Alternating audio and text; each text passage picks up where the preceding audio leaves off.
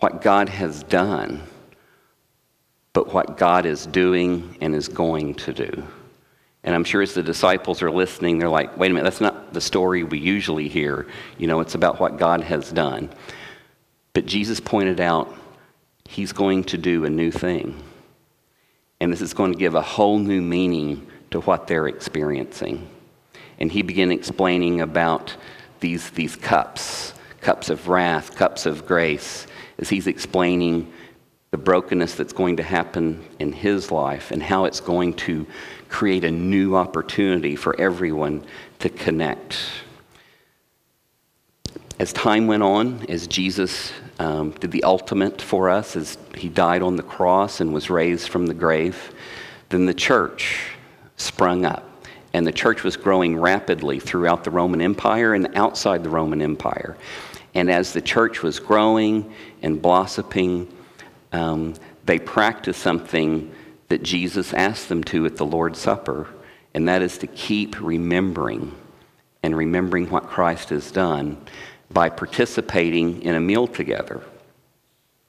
And as we get a peek into, I'm going to read 1 Corinthians 11, starting with 17, but here's a peek into an understanding as Paul is talking to one of the churches that he had ministered to and was a part of. And I can only imagine, as the church, they're growing and they're experiencing life, and you get a letter from Paul. And I can imagine as they get this letter and they open it up and they start reading and passing it around. And then throughout this letter, many times, I'm sure they winced as they were reading, because at the beginning of the letter and even at this point in what is now chapter 11, Paul was writing, "In the following directives, I have no praise for you." And we know right there it's another wince. Ooh. Because they're having lots of division within their church family. And at the beginning of the letter, he's talking about some are following Apollos and some are following him, but he points out, Jesus is our only one that we need to follow. So as they're doing this meal together, he is very unhappy with them. "For your meetings do more harm than good. In the first place, I hear that when you come together as a church, there are divisions among you, and to some extent, I believe it. No doubt there have been differences among you to show which of you have God's approval. So then, when you come together, it is not the Lord's Supper you eat. For when you're eating, some of you go ahead with your own private suppers.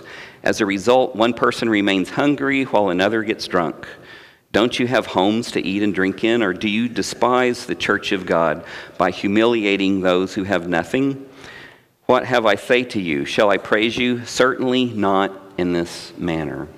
So as we're looking at this church family and recognize this is not taking place in a building or a sanctuary or a fellowship hall, this is in someone's home. Probably someone who was more well-to-do to have a large enough home to have a larger group of people. And within these homes, I read recently where, as they were describing what some of these early first century homes were like within the Roman Empire, reminds me of one of the homes that I visited in El Salvador when we were visiting our sister church, where there was an outer wall, and within this outer wall, they had a little atrium or courtyard inside. And then they had other living areas, and they had a little kitchen. But a lot of it is exposed because of not having extremes in temperatures. So it was exposed, but you have an outer courtyard with little niches that people would sleep in, prepare food, etc. So as it's looking, and as they would come together, we have a clear idea in our mind of what communion is. It's these little white pieces of bread and little bitty cups with grape juice in it. But during this time period, this was very much a meal. And it looks like within the Corinthian church, it was potluck. But it looks like you ate what you brought. And some people could bring in a spread and have lots of good wine with it, and they had a good old time as they were celebrating together. Other people didn't have as much. And so as they came in as part of their worship, they would have very little or nothing, and the other people would be consuming till their bellies were full. And the whole point of communion is coming together to recognize what God has done in unity. Now, this passage has been interpreted different ways. My parents told me about how my paternal grandfather, my dad's father, Dewey Crutchfield, interpreted this. And I've talked about him before. He's the one, remember, who was kicked out of church for dancing and shooting pool, probably early in the late 20s, maybe, during that time period, during the Roaring 20s. So he was kicked out of church for those things. And then he apologized, and they warmly welcomed him back in. But as he got older, he was very strict and stern with things. So he interpreted this as you should not eat ever in the church building except for the little bitty pieces of bread. And that's all that you should do.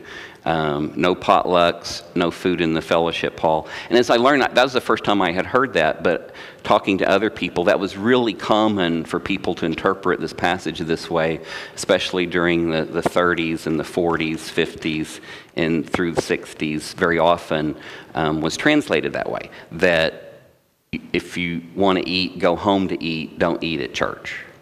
But I think as we read through this, it's really an issue of being just, of being fair and understanding when we come together to celebrate what God has done for us, that we do that together.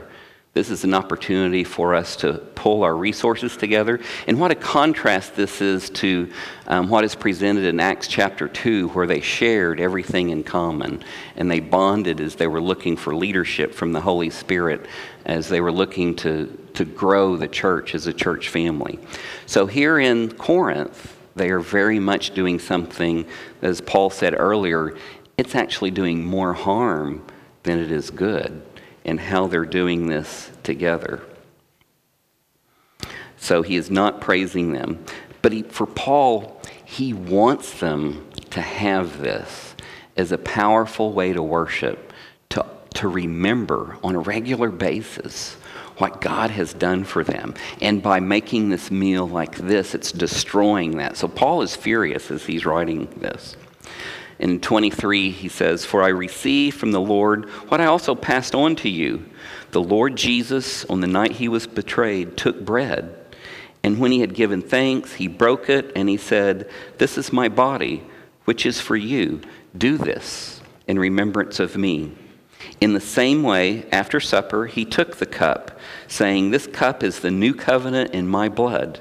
Do this, whenever you drink it, in remembrance of me. For whenever you eat this bread and drink this cup, you proclaim the Lord's death until he comes. So then whoever eats the bread or drinks the cup of the Lord in an unworthy manner will be guilty of sinning against the body and the blood of the Lord. Everyone ought to examine themselves before they eat of the bread and drink from the cup. For those who eat and drink without discerning the body of Christ eat and drink judgment on themselves. That is why many among you are weak and sick, and a number of you have fallen asleep. But if we were more discerning with regard to ourselves, we would not come under such judgment.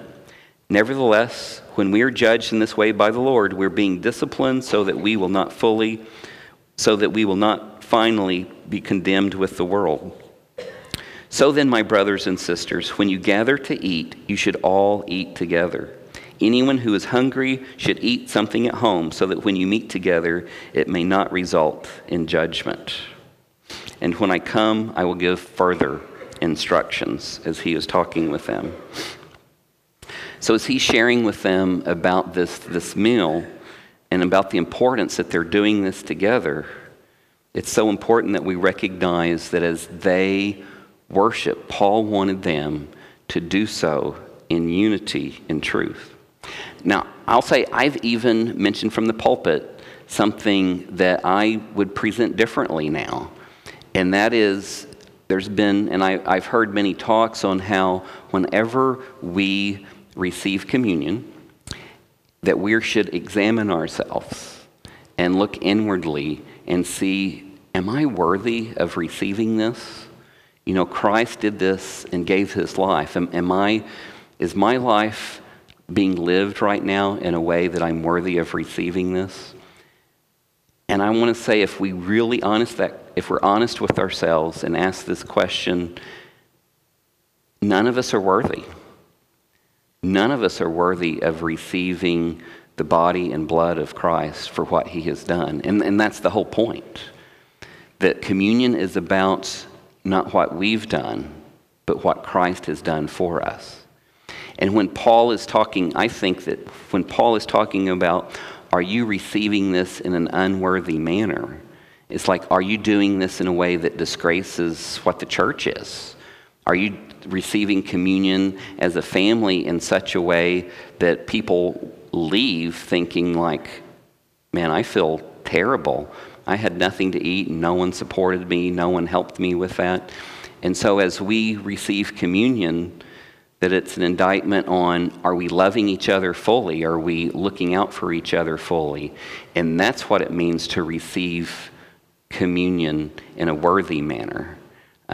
It's how we are doing church together. And it's an indictment for all of us that as we worship, as we live life together, are we doing it in a way that's continually bringing glory to God? And is it doing it in a way that everyone feels loved?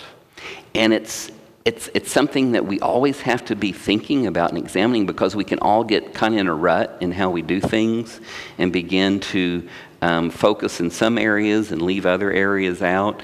And then some people get neglected and other people get lots of attention and some people get very little attention. And it's something that we always have to be aware of to make sure that we're not falling into that trap of having situations, people, ministry fall through the cracks because of that's just, if we're not attentive to things, it's easily something that can happen to us, that we're not loving everyone equally.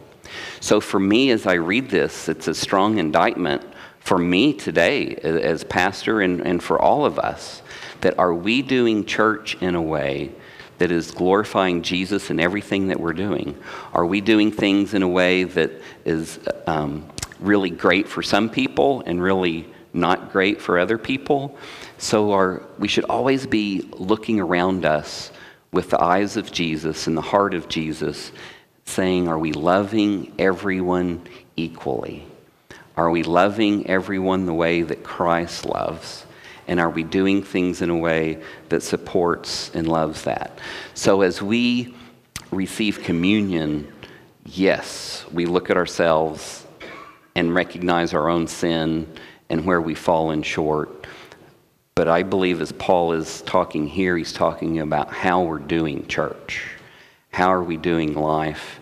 And are we doing it in a way that is worthy of Jesus' death and resurrection and what he has done?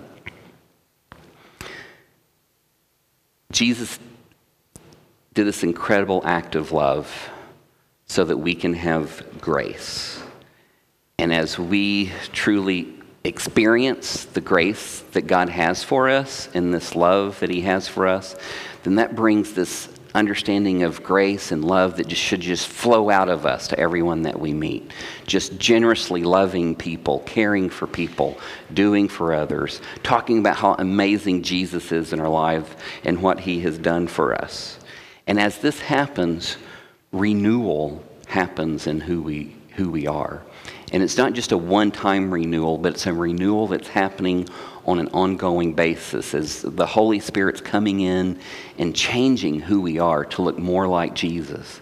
As this renewal happens, as we experience this, when we receive communion, it's a continual reminder that what Jesus has done for us and the availability that we all have to be nurtured, renewed, to be forgiven by the blood of the Lamb for anything that we have done. So as we receive communion, that we understand that total renewal is available to us in real and powerful ways. So I want to ask us this morning, Are you experiencing renewal in your life because of what God has done for us? Are we recognizing, are we doing church the way that we need to, that everyone feels loved and not just some? As we do, it's important. Here Paul is saying we're being judged by God if we're not doing that, and if we're promoting some and not others. So it's a really big deal. So are we doing that well? So this morning, are you allowing this renewal from the Holy Spirit to happen in your life? Are you allowing God to do His amazing work? Just pause for a moment as the music begins to begin thinking and listening to the Holy Spirit, and be willing to receive that. And if you feel like things are getting left out, maybe God wants you to take an active role in making things right and making sure that our church is doing and loving the way that our church should be doing for all people. A very powerful calling that God has given us. I will be up here as we're singing this last hymn. If you want to talk about anything, pray about anything, want to ask about what does it mean to be a member of our church family, I would love to have that chat with you. Also, after our worship's over, I'll be up here for several minutes. If you want to just chat with me, I'll be available for that. But right now, just open your heart up and receive what God has for you as we listen and then eventually sing. We're in hymn number 371. God, as we recognize this gift of worship through communion, through your supper, as we come to your table, God, help us to be doing so in a way that glorifies your holy name. God, for each of us, we need your renewal. We need your work. So God, help us to not be doing things that are blocking that from happening. God, may we just totally be open to your will and your love and your grace as we continue to worship you this morning. In Jesus' precious name we pray. Amen.